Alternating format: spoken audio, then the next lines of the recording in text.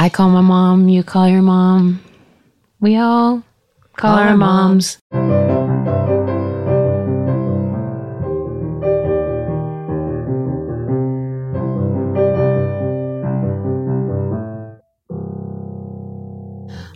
Was just catching up on a bit of what we might call The Crown on Netflix. Can you believe it? Have you watched 1 and 2? I mean, I did one because you and I were supposed to, the plan, Diane, was we would watch episode 1 and discuss. But somebody got a little hasty and pushed I got nervous that maybe, okay, what if I push play and then a second later you push play and then we're off the whole time? Mom. Is it work that way? We were supposed to watch it and then discuss, and you went to episode 2. I couldn't help it. They leave you hanging. I couldn't help it. Yeah. I'm so sorry. How do you think they got that, spoiler alert to those listening, how do you think they got that elk thing with those huge antlers to... Oh, I know. Do you think it's CGI? CGI? Yeah, do you think it's CGI, or do you think they trained an elk? I think it's some kind of sound machine. Somebody going... That made me sad. You know, it's just, I guess that's just sport. Poor thing. I mean, it was traveling around for a long time, shot. Well, I haven't gotten to that part. Oh, sorry. It's okay. I only watched episode 1 because that was the plan. And then I started on episode 2. Wait, I am actually 20 minutes into episode 2. Oh, then you see, we're not so far apart. So we'll discuss later. Yeah. I feel like it's really taken us maybe 17 episodes to understand what a podcast is. I think you're right about that. Only because neither of us listened to podcasts really before. And now both of us have listened to not only ours, but other people's. I know. It's fun. And so it's funny because I feel like we both were sort of trying to adhere to some sort of podcast rules. And there really are no rules. Like, it's our podcast. So we can do whatever we want, really. Do you feel that way?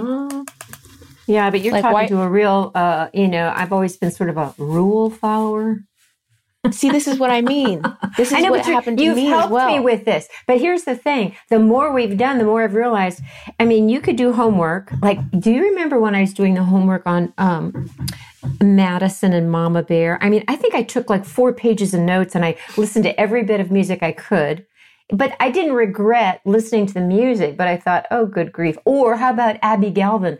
Oh my gosh, I did so much research on her yoga style. Yeah. Oh, by the way, did you see The Good Doctor? Have you seen it the last 2 weeks? I didn't get a chance to watch it because you have better access because you have actual TV. Oh, that's right. But Noah is on. Has he been great? Oh, he's been great. Really great. Really a neat character. I love that. I'm excited to try to catch up. Asher, I don't know where we became such rule followers. Did you pass that on to me? I probably did, only because, as a teacher. That might be it. We follow rules. However, I'm very concerned with that. I'm better about it now a little bit, but it is limiting. It stops you from starting. I know. I think it's something we need to kind of wrangle ourselves out of. Or, it maybe have been in instances where you didn't follow the rules and then you really suffered for it. Yeah. That's happened to you? Probably. Yeah. Well, it felt like you were thinking of an example. I'm just saying, just common sense, Yeah, rule following. I don't know. I just think sometimes it stops you before you start instead of just going for it. I think it really limits me sometimes. There's interesting thing. I've thought about this with stand-up. There are no rules to stand-up yet.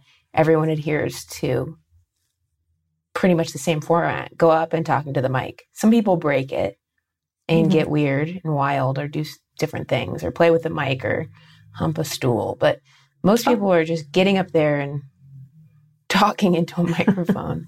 And I think I did that too. And there's a comfort in that, I suppose. Like having the mic in front of you is sort of like a little piece of armor or protection I've always felt. Because when I had to transition back and try to improvise sometimes, I felt so naked and vulnerable That's why I think acting requires so much vulnerability. Oh, definitely. You know, you really have to throw your ego and pride or something to the wind and just be silly, which is why acting school is silly, because that's why there's a bunch of massage circles and like warm-ups and acting like an animal for the first couple. See, weeks. I would know nothing of that. I just think as a teacher, though, you know, you feel like you're trying to do a good thing with rules, helping young kids to be responsible, show respect, have goals, work them through. But I think you're right. There are certain things that there are no rules. And why do we do that? Yeah. I think it's something Brene Brown put on the other day on her Instagram that I follow. Something about that, like, just stop thinking there are rules for every situation that you're in, because that's not true. So, yeah, and then it also leads to applying them to other people, you know? That's like, right. You're not doing this right, or you're not doing that right. That's exactly right. Yeah. Stay in your lane. Just mind your own beeswax.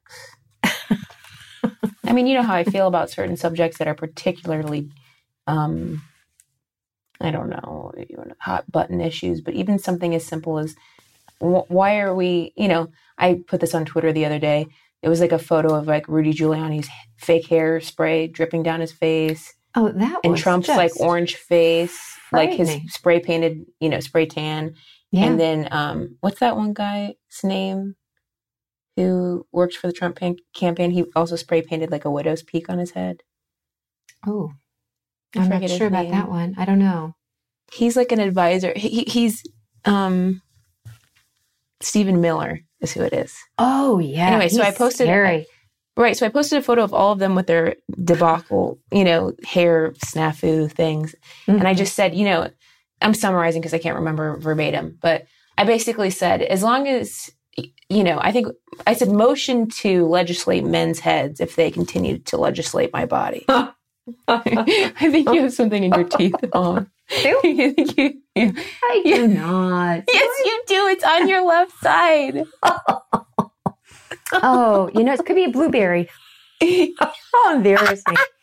Anyway, Mom, the point is, I don't know where I was going with this, actually. Oh, about the rules. Oh, no, you were talking about some of Donald's friends. Right, but either way, I'm just saying, horrifying before they even get going. They want to rule, they want to legislate and put rules on my body, and they're over there spray painting their heads and faces. It's like, who's to judge who? It's just everybody do your own thing, as long as it's not hurting anybody. I mean, it's hurting our eyes, but it's just like, you know, they're so concerned with legislating our bodies, and I feel like it's one of those things where it's like, well, then why aren't you doing? There's other things you could be worried about. Yeah, I see what you're getting at. Mm-hmm. Go after the hair dye industry. But do you remember or the spray tan industry. Go after them. They're not doing right by you. Something's wrong there. Yeah. Oh, but we would like see, remember in our neighborhood, sometimes there would be like people smoking with their kids in the back of the car. Yeah. And it's like, how is that worse? I mean, why aren't we just focused? I just feel like, obviously, I don't know where I'm going with a lot of this. I just kind of wanted to talk about it. That's all. You've been spending time by yourself. Yeah, I'm alone a lot. Me too. It's but hard. Yeah, I was just, and also like I was working on those writing pitches for the cleaning products, that little job I got. Great. And Chris is doing it. Chris and Brianna were doing it too. And they just like got it done and were like, no big deal. And I said, didn't it stress you out? Like having the deadline? He's like, no, 72-hour deadline. I just did it. And I was like, what is with me? It like wrecked my world. I was just like, I have to get this done. It's looming. And he was like, nah, I just did it. So I just that's what kind of also made me think, why am I so particular and precious about doing it right? I'm better as the years have gone and I'm getting older. Well, think about high school and all the things you had to do, all the memorizing you had to do for speech. And then you went to college and then you were in all these plays and then you had papers to write. There's always deadlines. You did it. It was like no big deal. I know. And now this pandemic, people are like, it's okay, take a break. You don't have to do anything. And I was like, ugh. Well, you just have to trust yourself. Doing just go that. For it. Yeah. Yeah. Well, now I have that 6-week deadline on my other script, and I've already effed off for 2 weeks. I think you've just been thinking about it. Yeah, maybe I underestimate the marination. I think that you do, because that's kind of what I used to experience with teaching. If I wrote down how many hours I spent thinking about a program or a show, it would be unbelievable. But if, it appeared that I wasn't working on it at all times, then you feel like something's going to be, it's not going to work out. It's not going to be good quality, but that's not true. I mean, sometimes you need a little break. Your mind needs a little something. Yeah. That's what I think. Well, I'm going to hope that that's the case here. And look at it this way. You have a whole month. So get cracking. Yeah. I am going to get cracking. Hey, I sent you something today. You did? From the Vermont email or the mail? No, it's from Graham's favorite catalog. The Vermont Country Store. Yeah. Not sponsored. No, but do you remember Gwen Gatos? Remember Gwen Gatos, our neighbor? Yeah. Gwen models for the Vermont Country Store. Of course, she's fabulous. She also, she's out in LA and does yoga. Yeah, I see her. I follow her on She's a life coach. That's what she's a life coach and models and does a lot of things, but you're going to like this. What you're going to get me? Is it a menorah? I have one. Hannah has one and Megan has one to celebrate the holidays. Is it a talking Santa? No. Okay. Well, I'll look forward to it when it comes. I ordered myself some killer brownies from Dorothy Lane Market, and they should be here tomorrow. Last thing before we play this beautiful call, I think you owe me a little bit of an apology in regard to... What? Animal Crossing. Well, okay. Initially, I was a little worried about you. Like, what are you doing spending your time on this Animal Crossing? Is it appropriate for someone, of your caliber? I did write questions down about it one time. I wonder if I can find those questions I had. Well, here they are. I'm shocked by that. It feels like you're furnishing a dollhouse. Yeah, I was. And I noticed that you're acquiring strange items. And you're always by yourself. And by the way, I'm not alone when I'm with Tom Nook, Mom. Tom Nook? He runs the whole operation. He's a capitalist monster. By the way, what is the currency? What is the currency you're using to purchase turnips, things? bells, and Nook miles? For those listening, we're talking about the game Animal Crossing. My mom thought that perhaps I was wasting my time until she saw a New York Times article that read... I did. And what did it say? It makes you happy. Video games make people happy. And they cited Animal Crossing. Well, there you have it. I also wondered why you can't jump properly. They don't allow jumping. It's mainly walking or quick walking. Sorry. I'm trying to get this robot chicken thing off my island. I don't know how to get it off. So more on this later. Okay. But I think it would have been a seamless transition if we went from talking about The Good Doctor into that's how I met Noah through Mary Hollis. But, I think it's... Yes. I think that's not what we're about. Seamless transitions. Diane and Beth aren't about that, We're about the rugged, real, raw conversation. You can really see his, his range. His range. Yes. Yeah. And, anyway, what I also wanted to mention, though, Mom, when we were talking about acting? Honestly, Mary Hollis, who... That's what this episode is. It's my best friend, Mary Hollis's mom, Tony. Mm-hmm. She has always been such a huge supporter of me in my stand-up. She's like the best laugher. I feel comfortable when she's there. She's come with me to Conan and Kimmel, my half-hour taping. Right. She's like my lucky charm. Mm-hmm. But and she's also still so very supportive of me when I do have to act or do auditions. She's a great coach, Mary Hollis is. And I just want to say, it is so, I admire her so much because of that vulnerability and the ability, I admire her so much for her vulnerability, but also just she's able to throw caution to the wind and just go for it. Go for a character, not think twice. Even in an audition. I'm just so impressed with that. Because it's really easy to stay in your own little square and read it and not take a risk. Sure. But she's willing to just blow it up. All in. She's been doing it for a long time. I mean, when we listened to Tony talk about her, didn't she go to Nashville? Yeah. And her parents were so supportive, and I believe her dad did some acting with her. Remember? Yeah, that was the most interesting thing I got to learn about.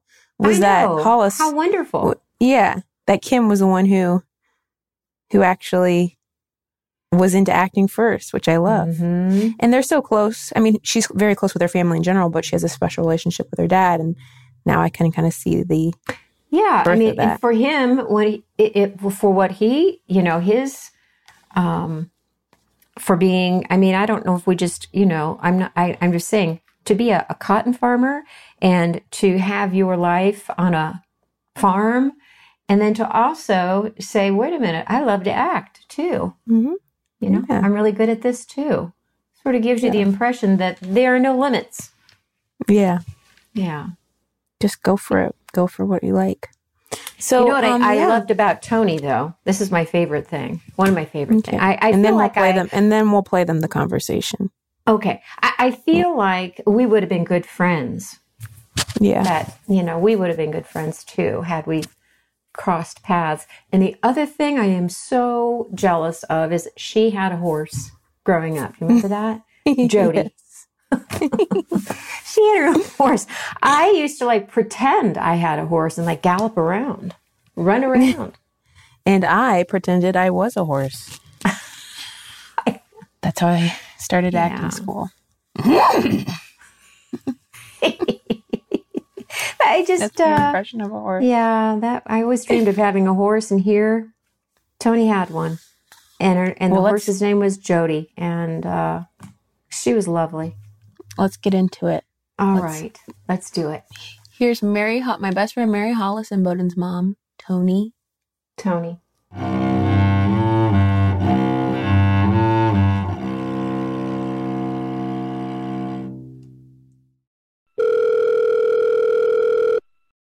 Hello, ladies. Hi, Tony. Hi, Tony. Hi. How are you today? I'm doing great. Good. Me and Mom we're just sipping our coffees, it's 11 a.m. for me, but Mom's been up for hours. Well, I don't know about that, Tony. I have, yes, I have.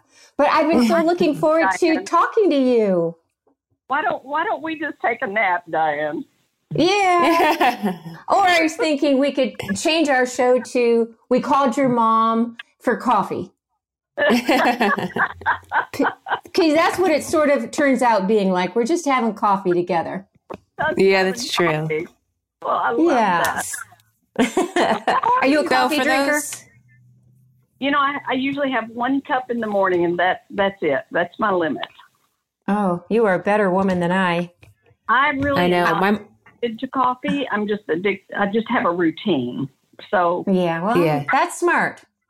Yeah. My routine is 4 cups of coffee. 4 cups of coffee, and then I'm good for the day. Becky, you're a coffee girl. Yeah, I've been well, first of all, I remember going through the drive-through McDonald's with Mom. She would get black coffee from McDonald's. From McDonald's. Yeah. Yeah, we were not Starbucks family. We didn't have Starbucks money growing up. But No, we did not. But we would go through and she would get a black coffee and then sometimes a soft serve vanilla cone. And I remember thinking ew, black coffee. Little did I know I would go on to manage a coffee shop and, intensely study coffee at Intelligentsia.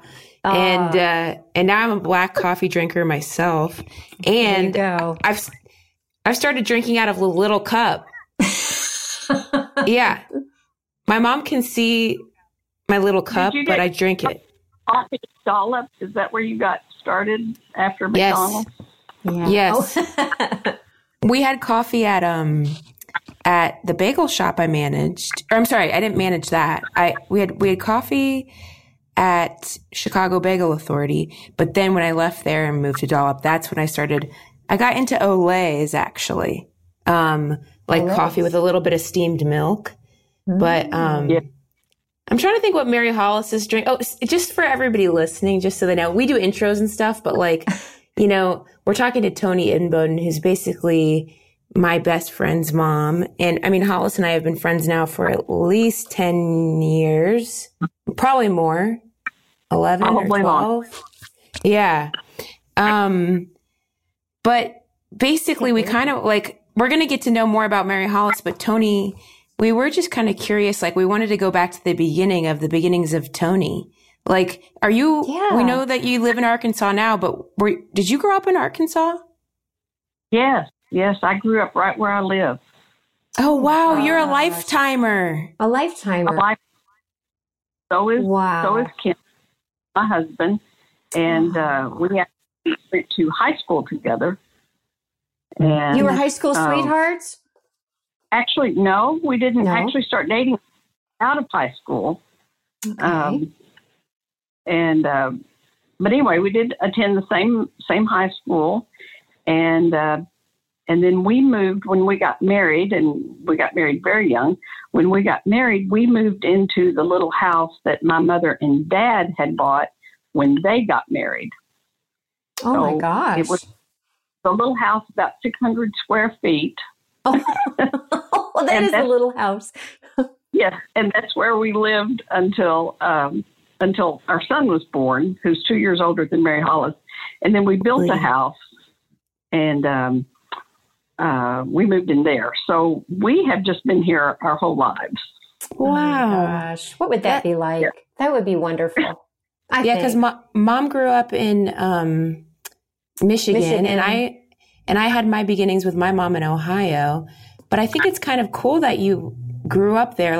Have you seen, when you were a little girl, obviously we know how much, changes over time, but growing up, do you feel like your hometown's changed a lot in Arkansas? Or when you were a little kid? Because I know, basically Hollis has her stories of growing up on the farm. Were you a farm kid too? Well, I grew up in the county, so I really wasn't in the metropolitan city of Jonesboro, Arkansas, where we did move into town, quote unquote, just recently. But I grew up out on it was a cattle farm, and that my dad, had, and so that's where I grew up. And then Kim grew up in a little town called Bono, which was not far.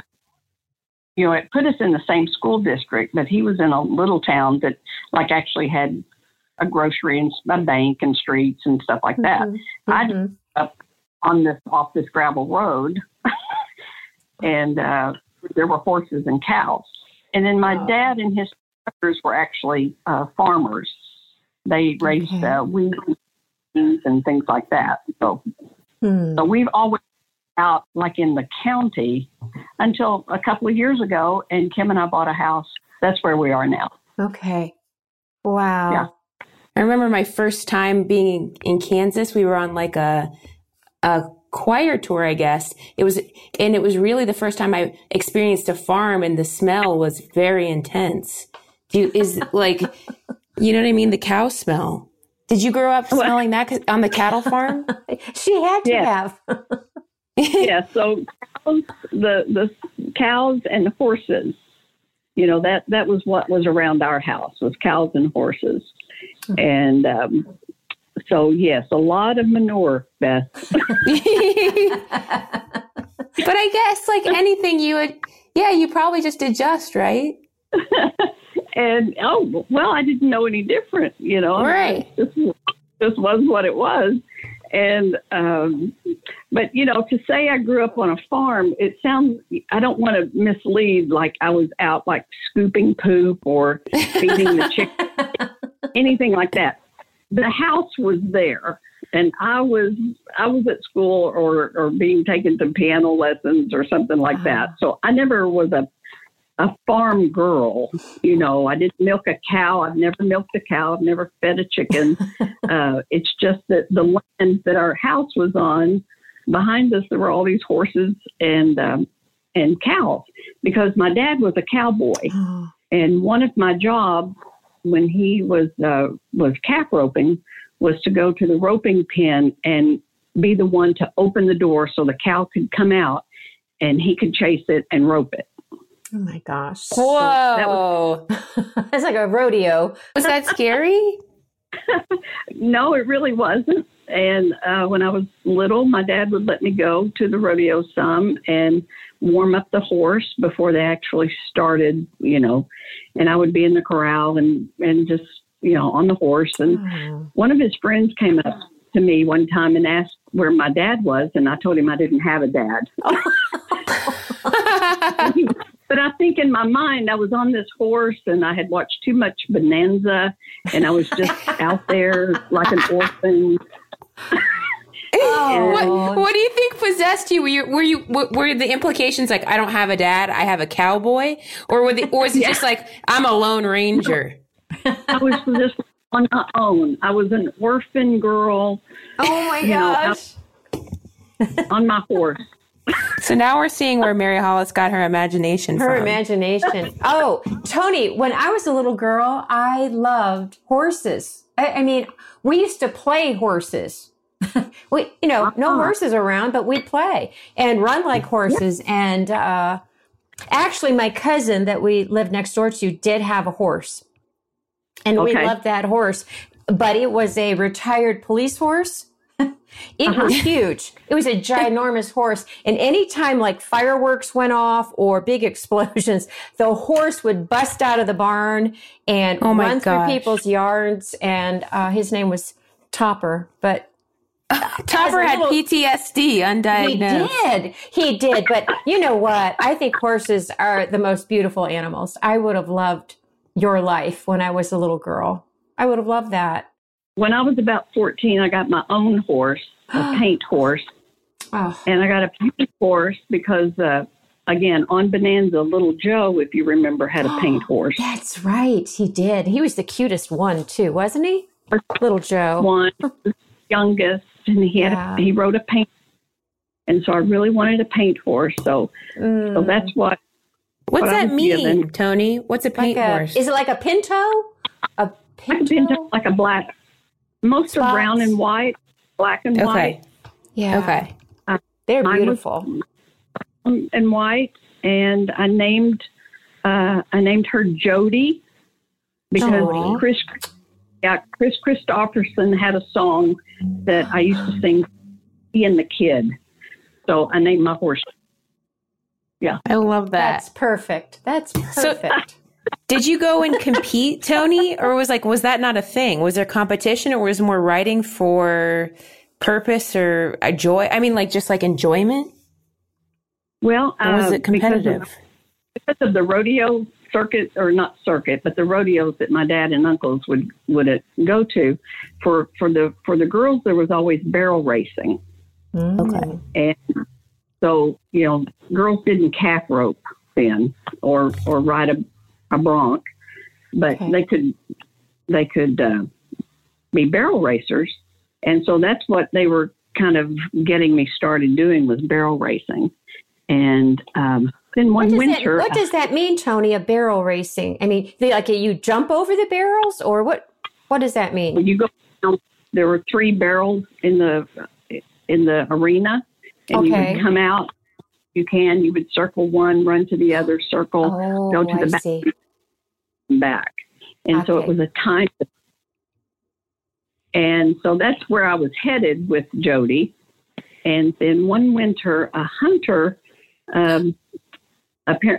somebody was hunting something out there, and she got a little buckshot in her shoulder. Oh, no. Yeah. So I couldn't really ride her for a long time. And then once she was well, I had a car. By then, you went on to a car. That's right. I had a car. And Jody just was pretty in the pasture. Oh, gosh. I bet. On. That's like, instead of using AOL dial-up CD-ROMs, I got my first cell phone in college. Oh, my gosh. How lovely is that, though? Not That's the same a wonderful thing at all. childhood. Again, That's Diane, it wonderful. sounds like I would have liked having a horse. That's what Oh it my sounds gosh! like.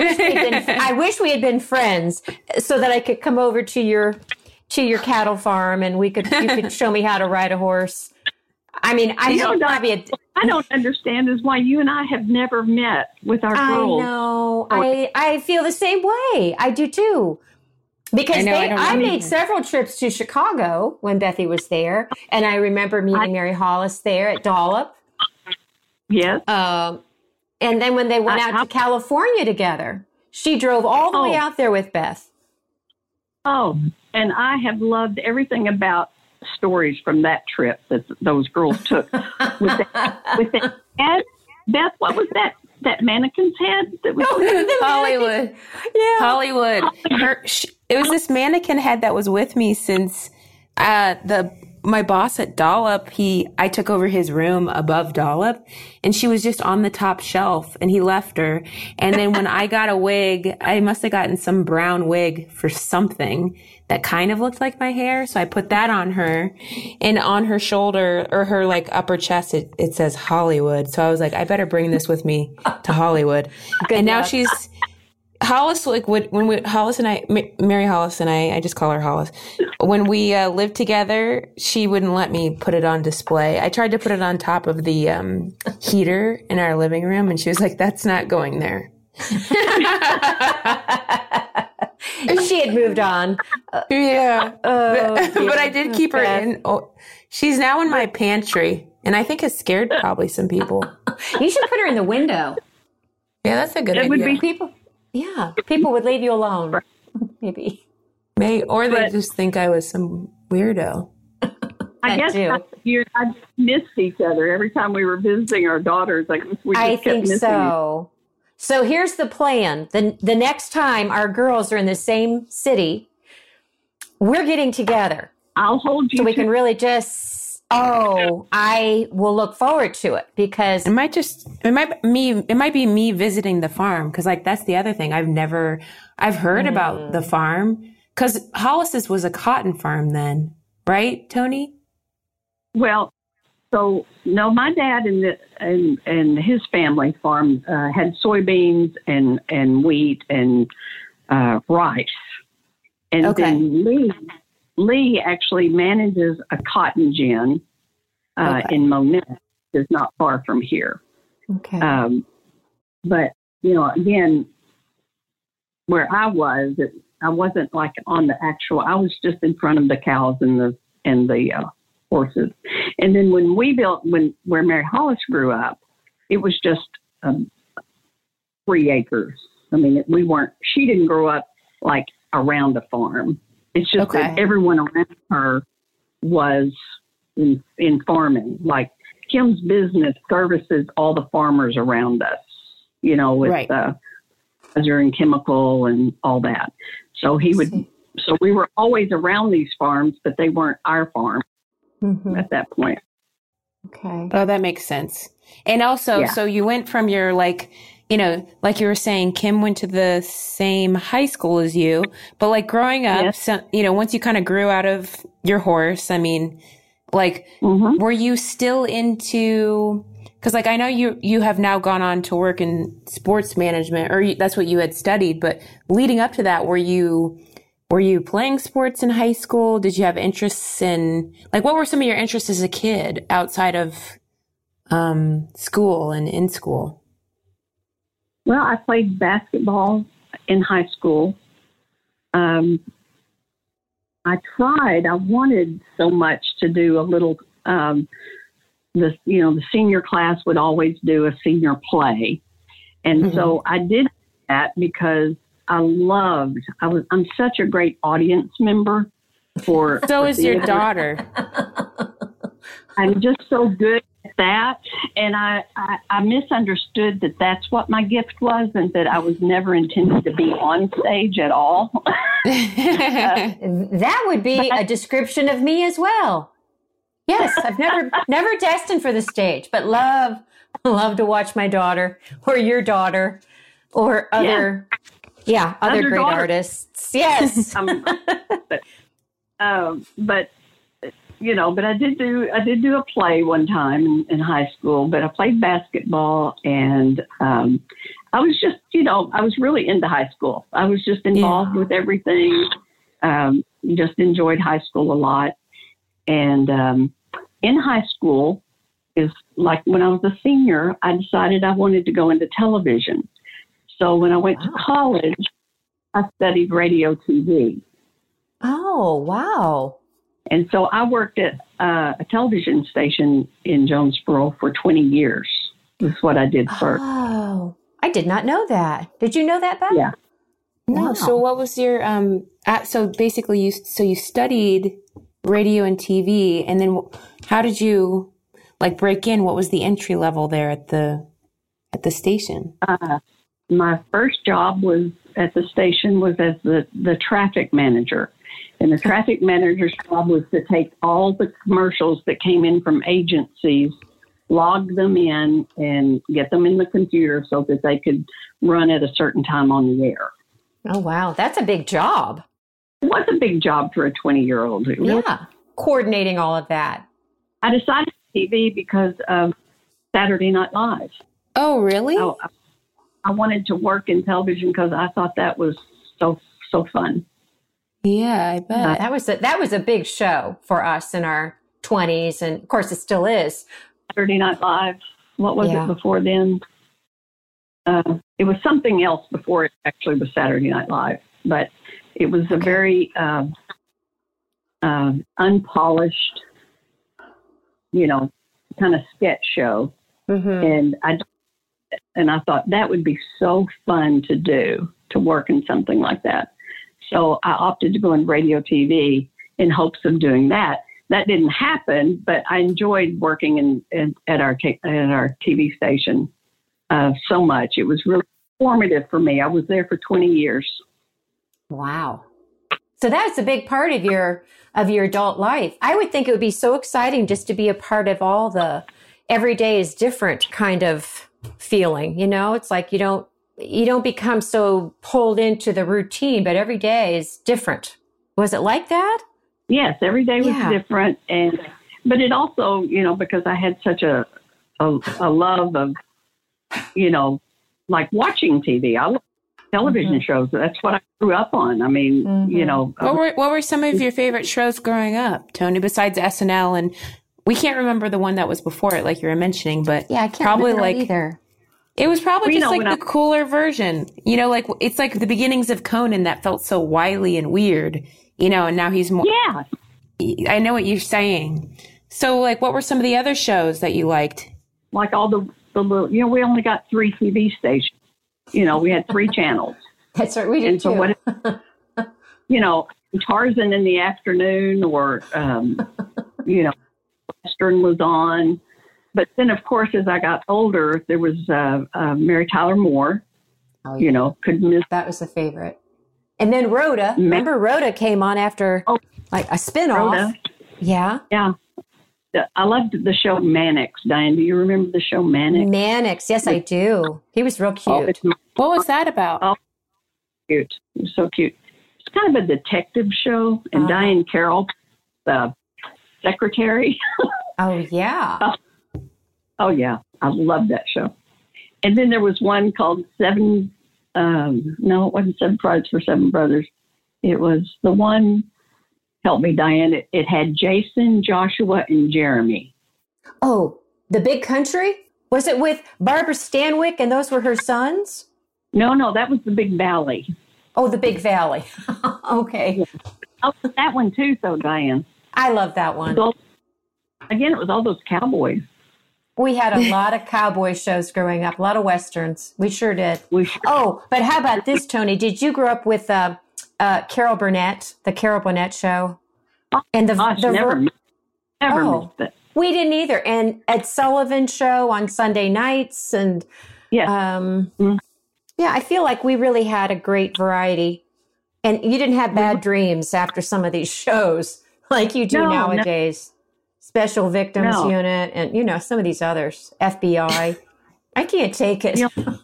I can't take it. There's always a nice moral to the story, and somebody learned something, and I think the scariest thing growing up was like the Twilight Zone. That always left me in a quandary. The Twilight Zone and Alfred Hitchcock. Remember that? Alfred Hitchcock. Alfred. Yeah. Yes. Some of those stories would really leave you in a bad place. I mean, the music alone. Yeah, the music alone. Do, do, do, do, do, do, do. Yeah. But still, we had a lot of great variety shows. I'm sorry, Beth, but I'm loving your mom a lot. Have you ever seen a movie called The Bad Seed? Yes. That was the Leroy. Oh, I'm telling you what, it was on there was a movie on one of the Memphis stations that we could get. They had a 3:00 movie every day. And I remember getting home from school and turning on the TV, and there was that movie. And my Lord, I was scared to death. Terrifying. It was terrifying. But that's the interesting thing. Their daughter's name was Rhoda. Rhoda? Oh. Rhoda? Yeah. I forgot that detail. Oh. It was Patty McCormick played that, and Air Force Colonel Kenneth Penmark, the Penmarks. Oh. And Leroy was the guy spoiler alert, Leroy was the one she blamed it on, played by Henry Jones. He was creepy. Yes. And remember her dad, the actor who played her dad was the detective for Perry Mason. Remember that? The real serious one. I feel like, does Mary Hollis like Perry Mason? Why is that sounding familiar? Oh, I guess maybe there's a new Perry Mason show out right now. Oh, that'd be cool. There is one. Yes, I think on HBO. Yes, that's what it is. Anyway, I haven't watched it, but I just heard of it. Yeah. Yeah, I've just read about it. I haven't watched it. Legal drama set in 1932 Los Angeles, based on the novels and short stories penned by Earl Stanley Gardner. I Googled it. Honestly, I think when I was that age and I would see a scary movie like that, Tony, I would just put it away and be in denial. Like, that can't be true. You know what I do? That's not real. First of all, I don't expose myself to them because I was haunted by the movies early in my life. What did I watch too early? Silence of the Lambs. You went to the neighbor's house for the night, and just a sweet little girl. She came home the next day, I think, pretty upset. I didn't see that movie. I carried around a crochet hook in my basket of my bike for protection for like 3 years. That upset me a little bit, to be honest. They should have asked. Or you should have. It was snuck. What did you think it was going to be about? Like a farm show or? No, Mom. It's like girls. It was peer pressure. I knew I was going to be scared. And they were like, let's just put it on anyway. And then Scream also got me. And that was like in 6th grade. That was the scariest movie ever. I didn't see that. I've lived through them all, but I hate scary movies. And even after, like, I remember, what are some ones that haunted me as an adult? No Country for Old Men. Oh, you called me on that. You said, Mom, whatever you do, don't go this. See that movie. I can't go to bed. I was a terrified adult. I had to walk home from the movie theater. Oh, Tony, did you see the movie The Exorcist? I did.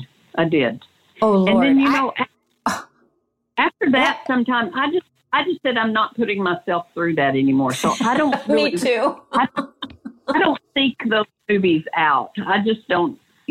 I don't either. Seek them. I literally scream in the theater. I had to look up the headshots of that woman from the movie Get Out so I could sleep.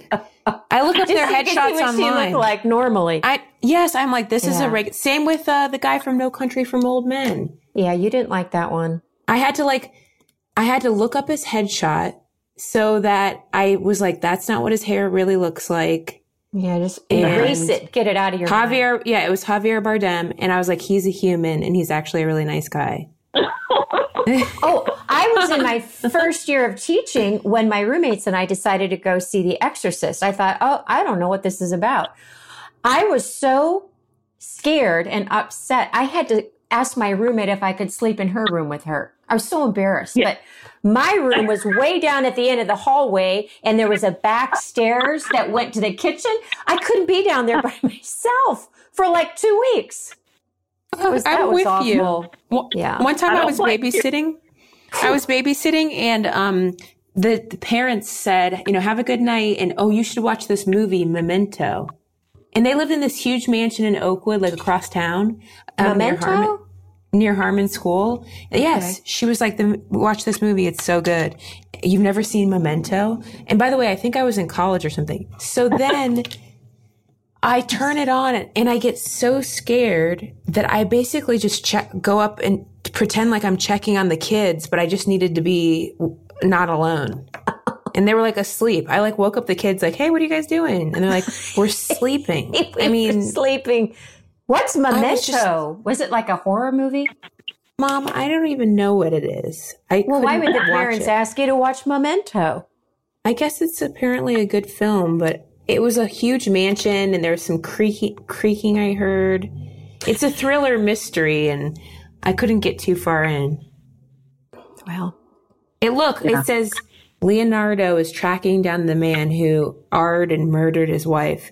The difficulty, however, of locating his wife's killer is compounded by the fact that he suffers from a rare, untreatable form of memory loss. Sounds fun.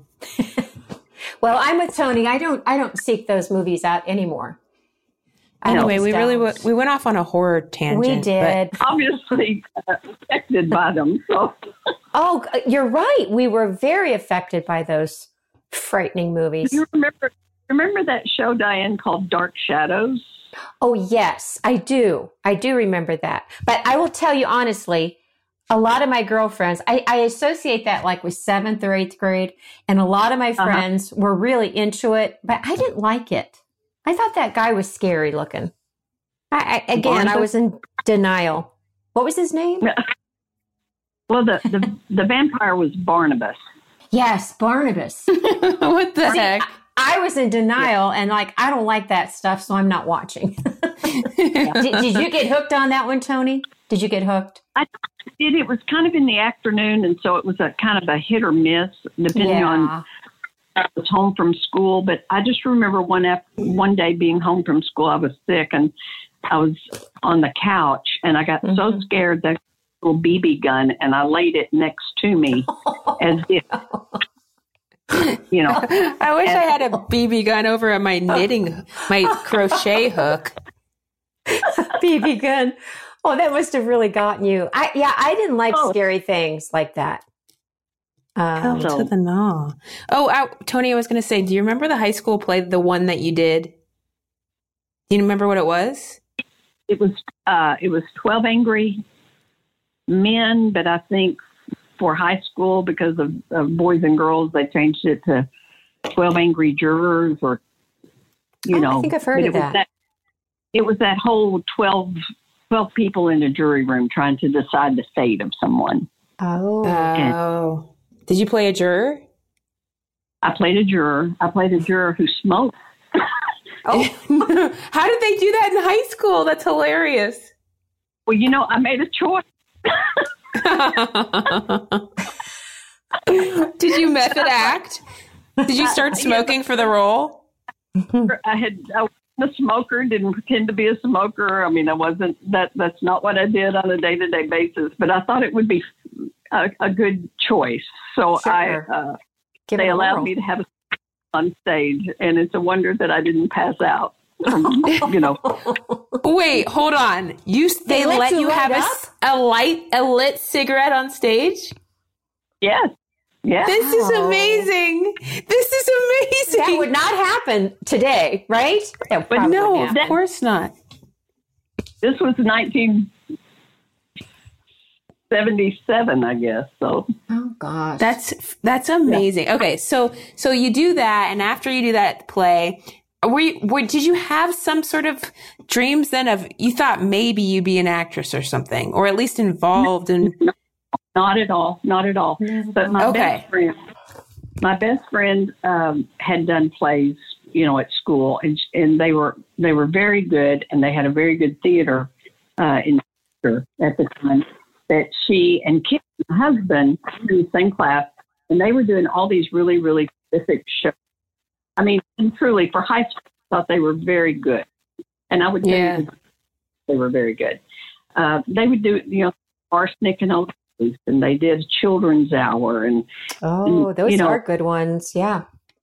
Oh, their instructors were very good. And then when Kim and my friend Rhonda graduated, because they were a year ahead of me, then that drama instructor left. So all that was left was then just the senior play, which was directed by like the English teacher or something. Right. And so I just did it because they had done it and had a good time, and they loved it. And both went on to Rhonda studied theater in college. Kim did not, but then later came back and did a lot of community theater. So that was so fun. I know, but we have to take a little break. Okay. I don't want to. I know, but we'll be right back. You promise? Yes. Okay.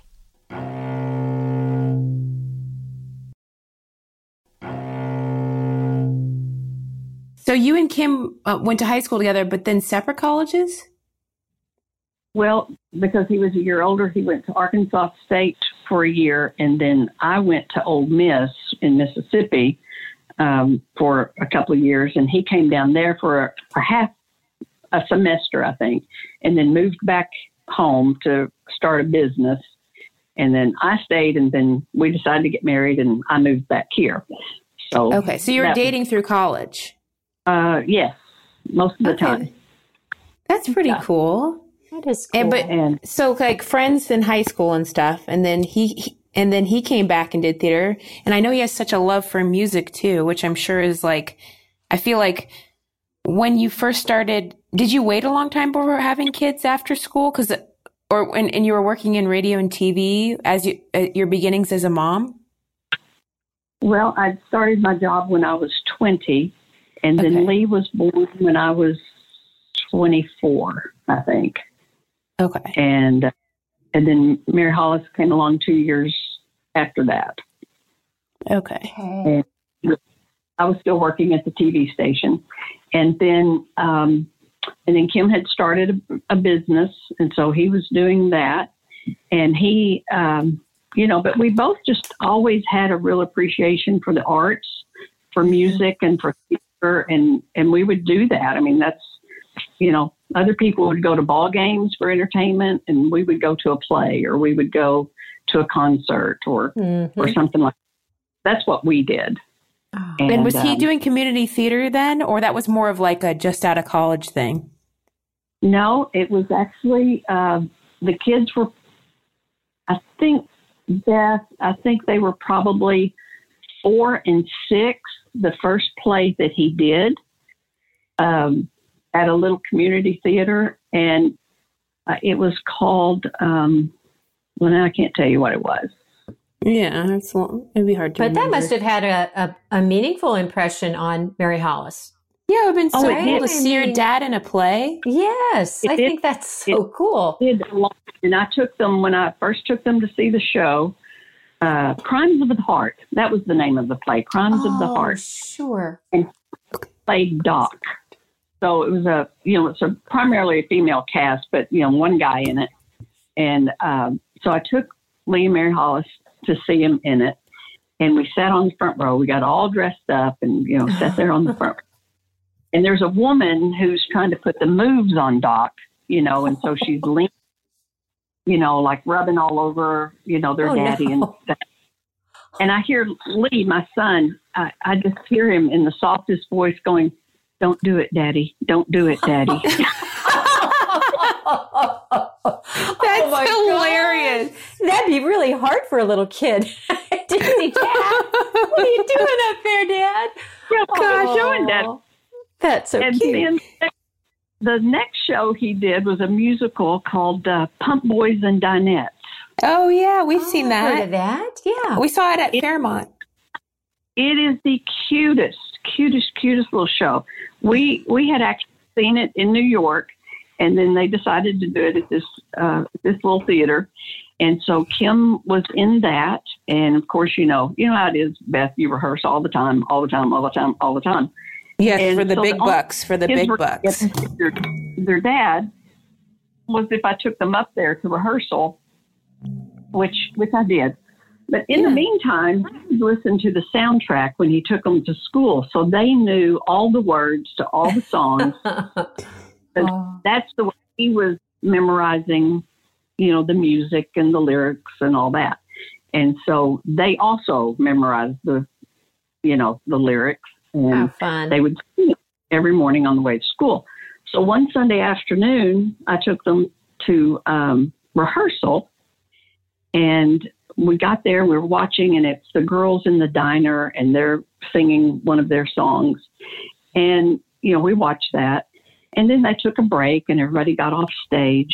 And Mary Hollis at this time is probably, 5 or 6. And she goes up on the stage, not bothering anybody, and nobody's really paying any attention to her. And she goes up to their little kitchen area that the girls were singing, and she starts performing the song because she knows the song. And now she's watched them do their blocking, and so she just performed it right there. Oh, and my gosh. And the director saw her and then looked at one of the waitresses, one of the girls that's playing a waitress, and said, I think she wants your your part. Wants your role. And oh, golly. They should have let her play. They should have let her be the understudy. They memorize so quickly, don't they? Yes. Little ones that age. Oh, I could just see her. I mean, she probably got, maybe she got a word or two like slightly off, but she could have they should have let her be the understudy if that woman ever got sick. Oh, that's cute. That's a great story. So then when did she first start wanting to do plays? Was it that same theater group? The community theater? Oh. So because Kim was so involved in that theater group, they would have, summer, children's workshops and that sort of thing. And so Lee and Mary both went to those for a couple of different summers, for like 2 weeks at a time. And they both just loved it. Mary Hollis, of course, would memorize everyone else's part, including her own.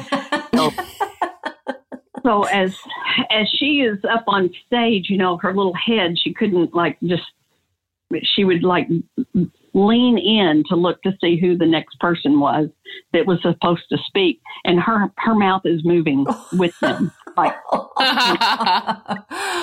that's classic. I can relate to that, I think. I think, Beth, you did that also when you were a little girl at some of the plays we go to. I think it reminds me of I don't know. Just as a kid, it reminds me too of group projects. I was very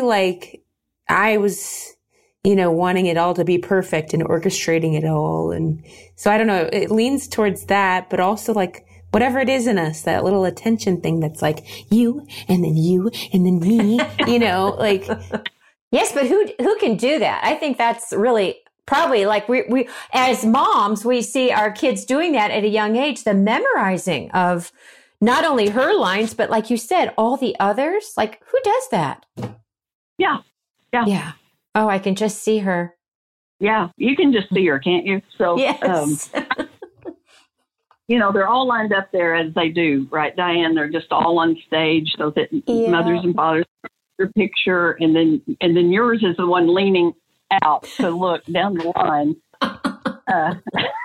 Make sure that Susie Q down there does what she's supposed to do. How cute! And, yeah. Well, you know what? I think all the years I had little musicals at school with my kids, because I taught music for a long time. They're little kids like Mary Hollis, you could always depend on, what if someone's sick? What if you need someone to stand in? Okay, I'm going to call on Mary Hollis to do her part plus her part in case, someone sick doesn't show up. That's right. You got to have kids like that. And, oh my gosh. And just that happened with Mary Hollis a couple of times that I can think of just right now that, the show must go on. So it's kind of like, we don't care that she's 9. We're going to put her in. He's going to sing the grandma song in Pippin, because. Oh my gosh.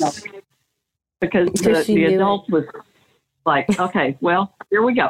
Mary Hall sing that song. And so she did. And you look at her now and she's so versatile. She's such a versatile actress. Don't you think? True. She can do anything. Well, thank you. But I'm prejudiced and partial, and yes, I do think she can do anything. Yeah, but this goes way back to when she was a little girl. I mean, this is her dreams. Like when she was little, did she say things to you? Like, because obviously she had this example in Kim, which was so cool, and this love of the local theater. And then did she sort of start dreaming big, or?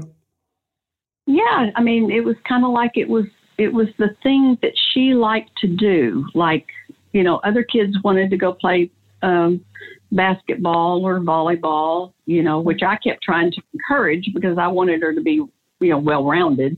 And she would do that, but she never excelled at that, and she didn't particularly like it. I mean, she liked being part of a group, but not the sport itself. And so we just kept trying to find ways and that was kind of difficult in our area to find places for her to be able to do what she loved to do. So thank goodness for that little theater up there. And so that was in a little town called Walnut Ridge. And then she did a show in Paragould, and she did a show in Jonesboro. And then finally we took her to Memphis and let her audition there, which was a much bigger, that was a big step up. Yeah, that is big. And anyway, so, it was just the thing that she liked to do. And so we just had to, and she was good at it for a child. She could learn the lines. She was very dependable. She, she did all that. So we just wanted to support that. Like we would support, our son playing football or whatever. And sure. It just wasn't as easy because school didn't offer it, There wasn't there wasn't really programs at school, because I know that she spent like her more formative years towards professional theater were Memphis before heading to Chicago. Right. She moved to Memphis when she was, she got her first show in Memphis when she was 16. And then when she was 17, she actually moved to Memphis. She finished her senior year of high school at a community college in Memphis. So, but she's a graduate of Westside High School, but she didn't do her senior year at high school. Wow. She kind of wanted the discipline, really. So she kind of wanted to like really accelerate the process so she could kind of get into the real world. It was acting driven, right? Yes. Yeah. And so she did. And so she was fortunate enough, and Playhouse was very good to her to kind of give her a leg up. And she did lots of shows at Playhouse. And then when Beth, I think she was 20, and she decided, and she was enrolled in the University of Memphis at that time. And she said, I don't want to study this anymore. I just want to go do this. Yeah. Which I love. And it worked out because she went to Chicago and hit the ground running. I mean, the way we met was the New Colony, which was the theater company she was a part of. And I did a fundraiser with them. They asked, I was a stand-up at the time, and they asked me to come perform at the fundraiser, as entertainment for, the people who had paid for the tickets. So I came and did stand-up, and they had done a presentational fun piece for the fundraiser. And that's kind of when I fell in love with her. Like, she's magnetic and fun, and like, she's just, she grabs your attention and you want to be friends with her. And so that's when that started for us. I think that feels mutual. why y'all just became such good friends. Yes. And then when she was very professional. She's always that way. She has her fun side to her that's very silly and wild, and we can go out and party. But she also is professional. And at the time she was working as a speechwriter, and then that job ended, and she thought, well, what am I going to do next? And I happened to be managing Dollop Cafe in Buena Park. I said, well, I could hire you. And so she came and worked for me. And that's when we got really close, because we were working together. And then we also, because I had developed that relationship with the New Colony, her theater company, which she did many, many plays through. Right. That's when, they invited me to improvise and create a character for 5 lesbians eating a quiche, which is what the name of the play was that we acted in together. And I thought that play was brilliant. I loved that. It was.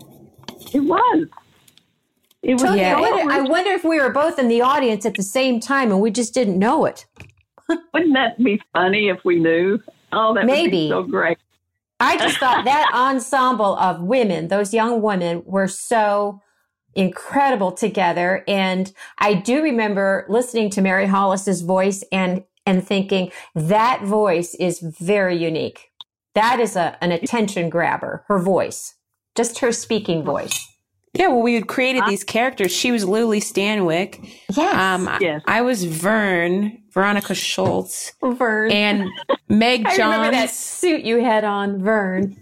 Yeah. And it's so cool because we made those people up. You did. Through improv, we got to just create these characters that were closeted, lesbians at the time right before the wasn't there a bomb scare or a bomb? Right. It was during that time. That's when it was set in 1950. Like the Cold War time? Cold War? Yeah. Yeah.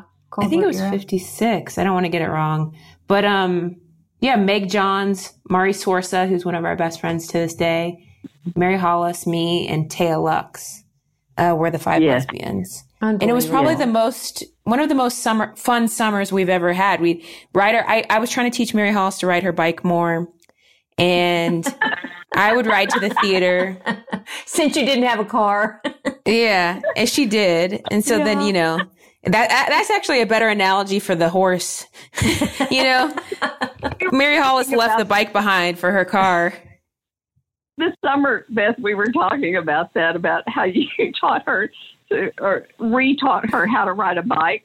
And then I was terrified that she was riding a bike in the streets of Chicago. It was like, you don't know how to do this. You're not an athlete. Please don't do this. Sorry for raising your blood pressure that summer. She eventually turned to the car. Yeah. So I had some friends come with me to see 5 lesbians. Do you remember?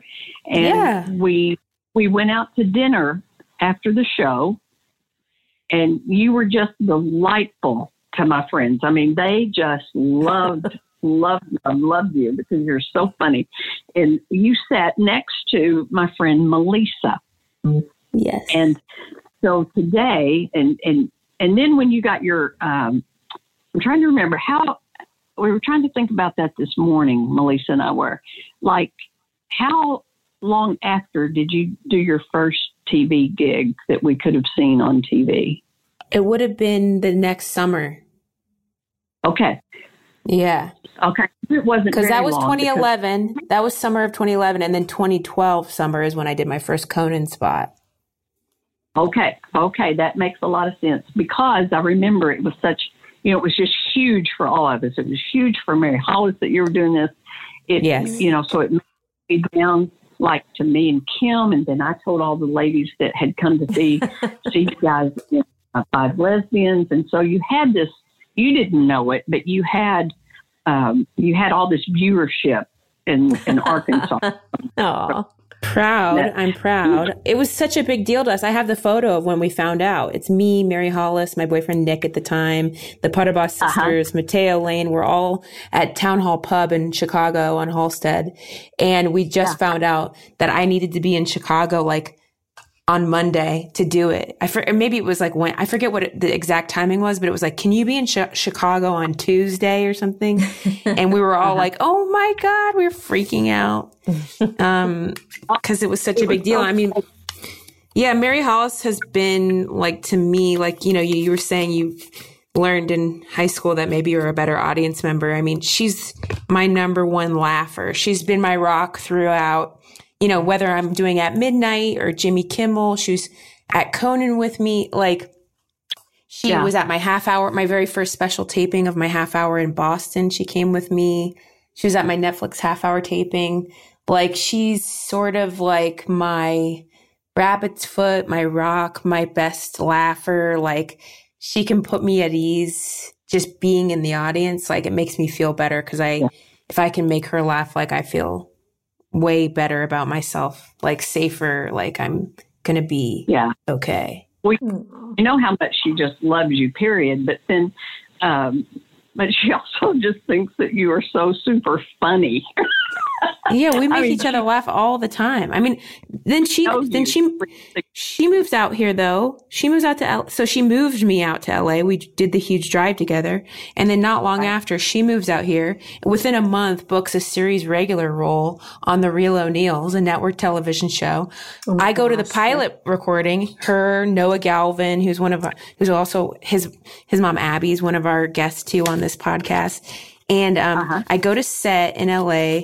This is Mary Hollis on her first like big. I mean, she had acted on Stars, that Kelsey Grammer show, and she had acted on like Chicago Code and stuff. But this was like big time.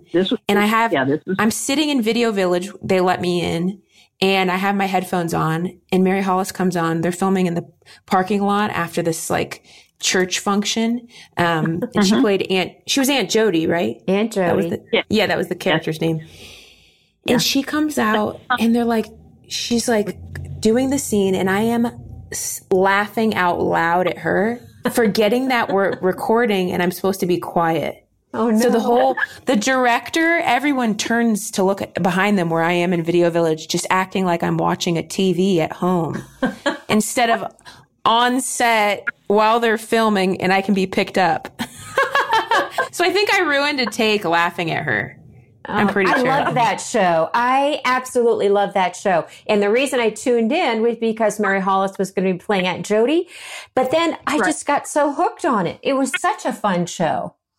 And she just was awesome in that role. Yeah. She's also like the glue of a cast. Yeah. I can see that. We were so thrilled for her. And I can remember when she called us to tell us that she had actually booked it, because kind of like Diane, you and Beth. I mean, we talk to Mary Hollis every day, if not 3 times a day. Oh my gosh, yes. And so we were kept up with the process. First just the audition, then the callback, and then the other callback, and then and I remember when she called to tell us that she had booked it. I remember where we were in the house. Oh my gosh, yes. And she told us, and I'm like screaming, and her daddy starts crying. He's just like, she starts crying. It was just, and you're screaming, and then you're crying.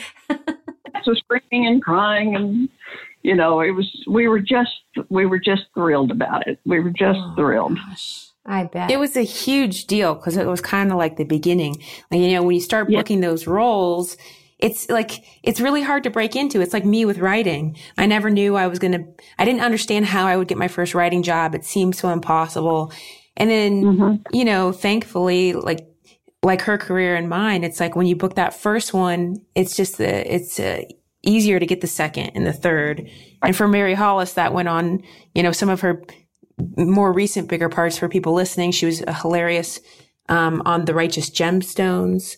That's like one of my favorite scenes when I don't want to ruin it for anyone, but when she knocks over the tray.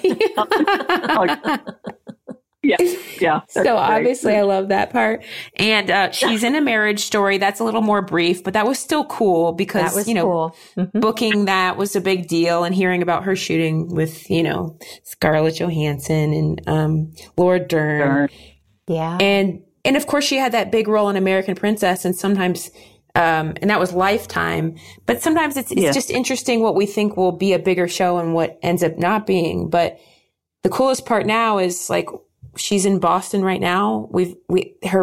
She was cast as the lead in a new AMC show that's like extremely unique and interesting. When I heard about the script before I heard her getting cast. So when she told me she got cast, I was like, oh, I know the script, because I had so many people talking about it in the writer world. Because it's so unique. Yeah. But the show it's not, people aren't going to be able to watch it for a while because they had to wait on COVID, and now they're filming in Boston COVID safely. But that's right. The show is called Kevin Can, and it's Fuck himself. I mean, I think I don't know if I'm allowed to say it, Mom. I know. I don't know either. It's just Kevin can F himself. Yes. There you go. There you go. I kept asking. That's doable. While she was home this summer, like if someone asked, it was like, can we just call it like Kevin or Kevin Can? Yeah, or KCFH maybe. Yeah. It's like, how best you say, know your audience, and it's kind of like, okay, you need to know your audience, and maybe we just need to retitle this Kevin. Yeah, and we thought lesbians was hard to say back in 2011. We're in a whole new place now. I remember telling Beth's grandma where we were going to Chicago to see her in this wonderful play, and I just, we've come a long way. Yeah, my mom's cool on all of that. She's seen me now, talk about all kinds of things. All kinds. Oh, you know what? Before we move on to something else, I just have to tell Tony that when Beth I was trying to remember, I think it was maybe a Comedy Central taping or Jimmy Kimmel taping. Mary Hollis on her phone texted me. She sent me pictures throughout that whole afternoon into the evening just to include me in the whole experience. And I'll always remember that. It was so kind. And she went out of her way. I didn't expect her to do that, but she did. And, you know how it is when your child's so far away and exciting things are happening for them. But she really made me feel included in that whole experience. So I just wanted to let you know how much I'll always remember that. It was very sweet. Well, thank you for sharing that. Thank you. I didn't know that. Thank you for sharing that. Yeah. I'm the worst daughter. Tony, I'm just going to start texting you selfies of me every morning. Here's what I'm up to today. You're nuts. Eating a bunch of toast. I'm on my 4th cup of coffee.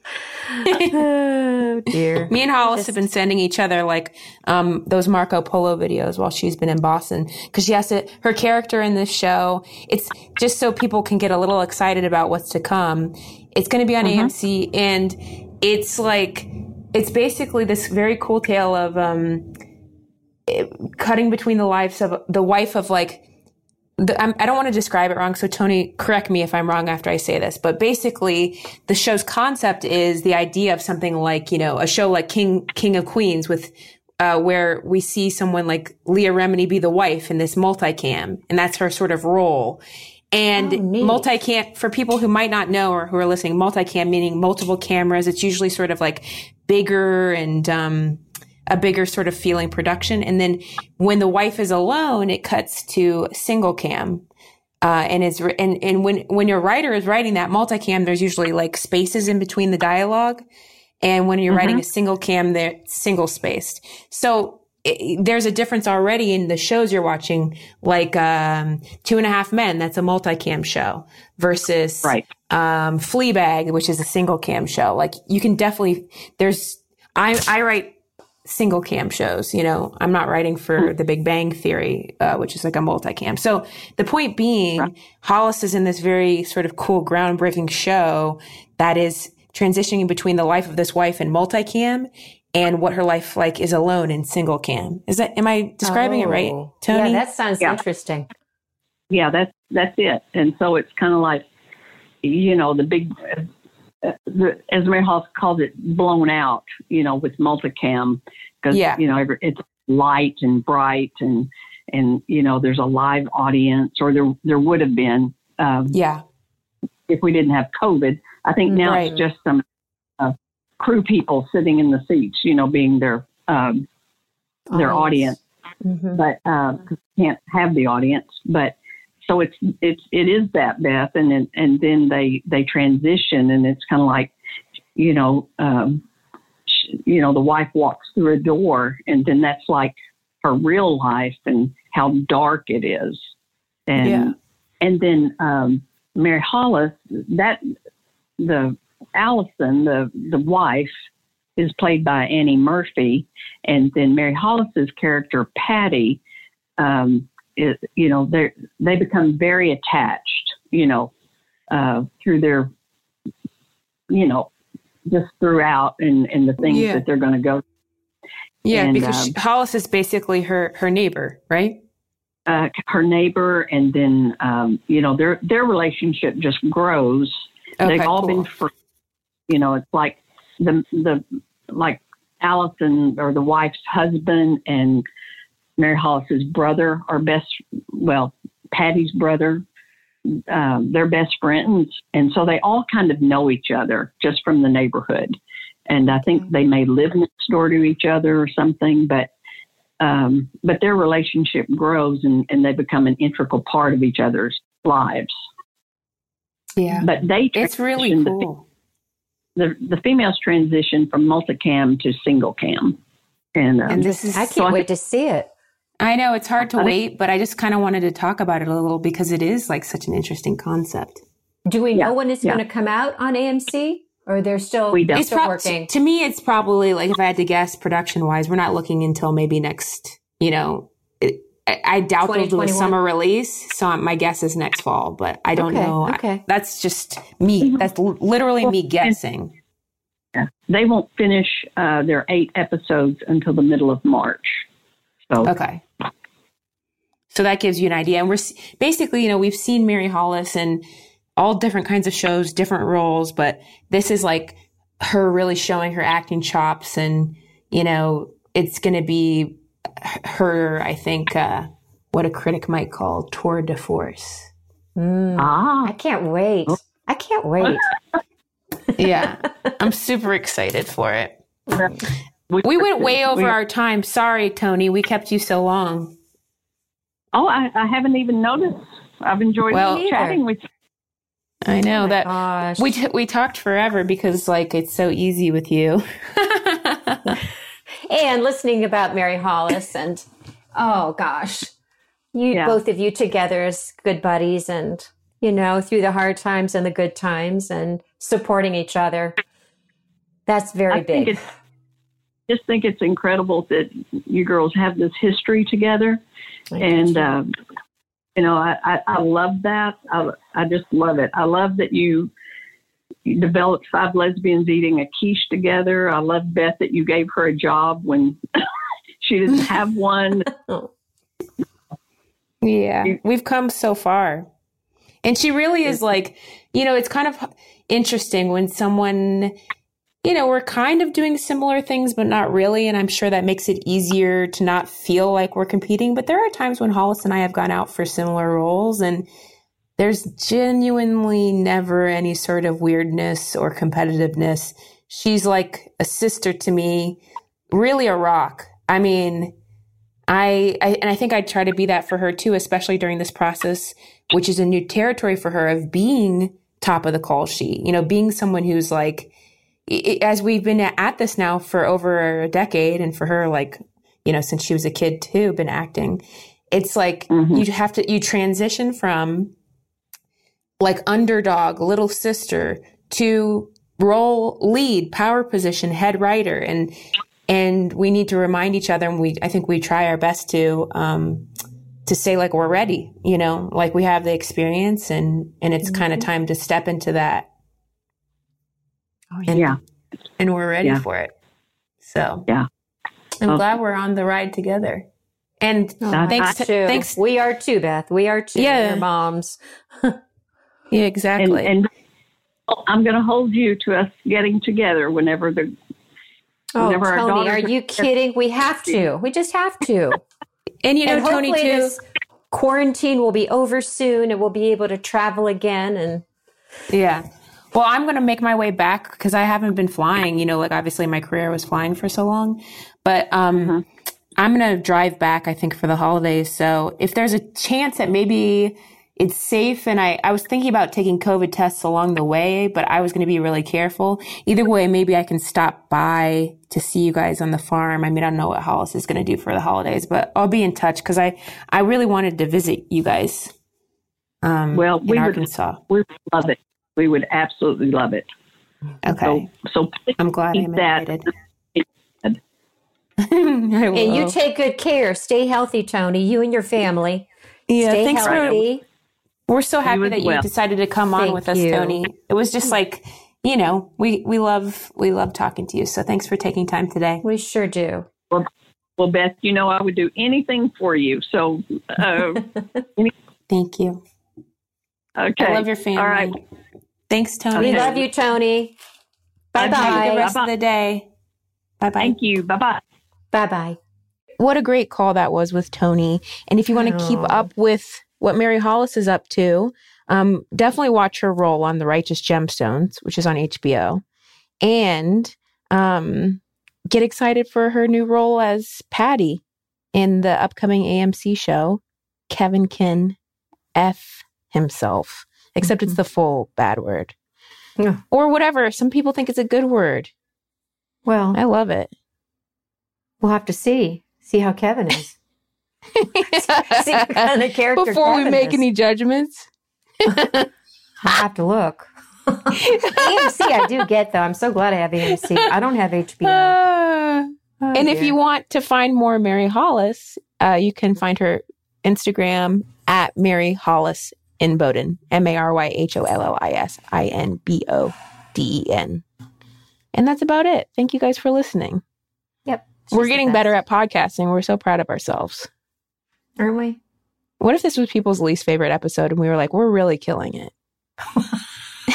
I think that about everyone. But then when I listen to them, I think, oh, that was so fun.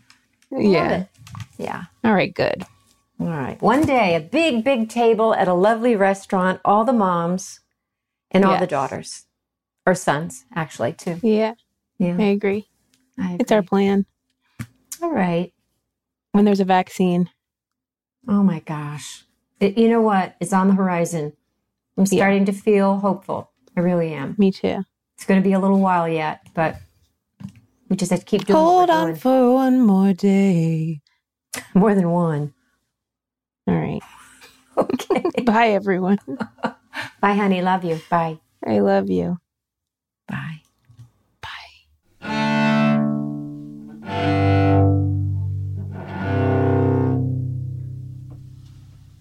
And life goes on.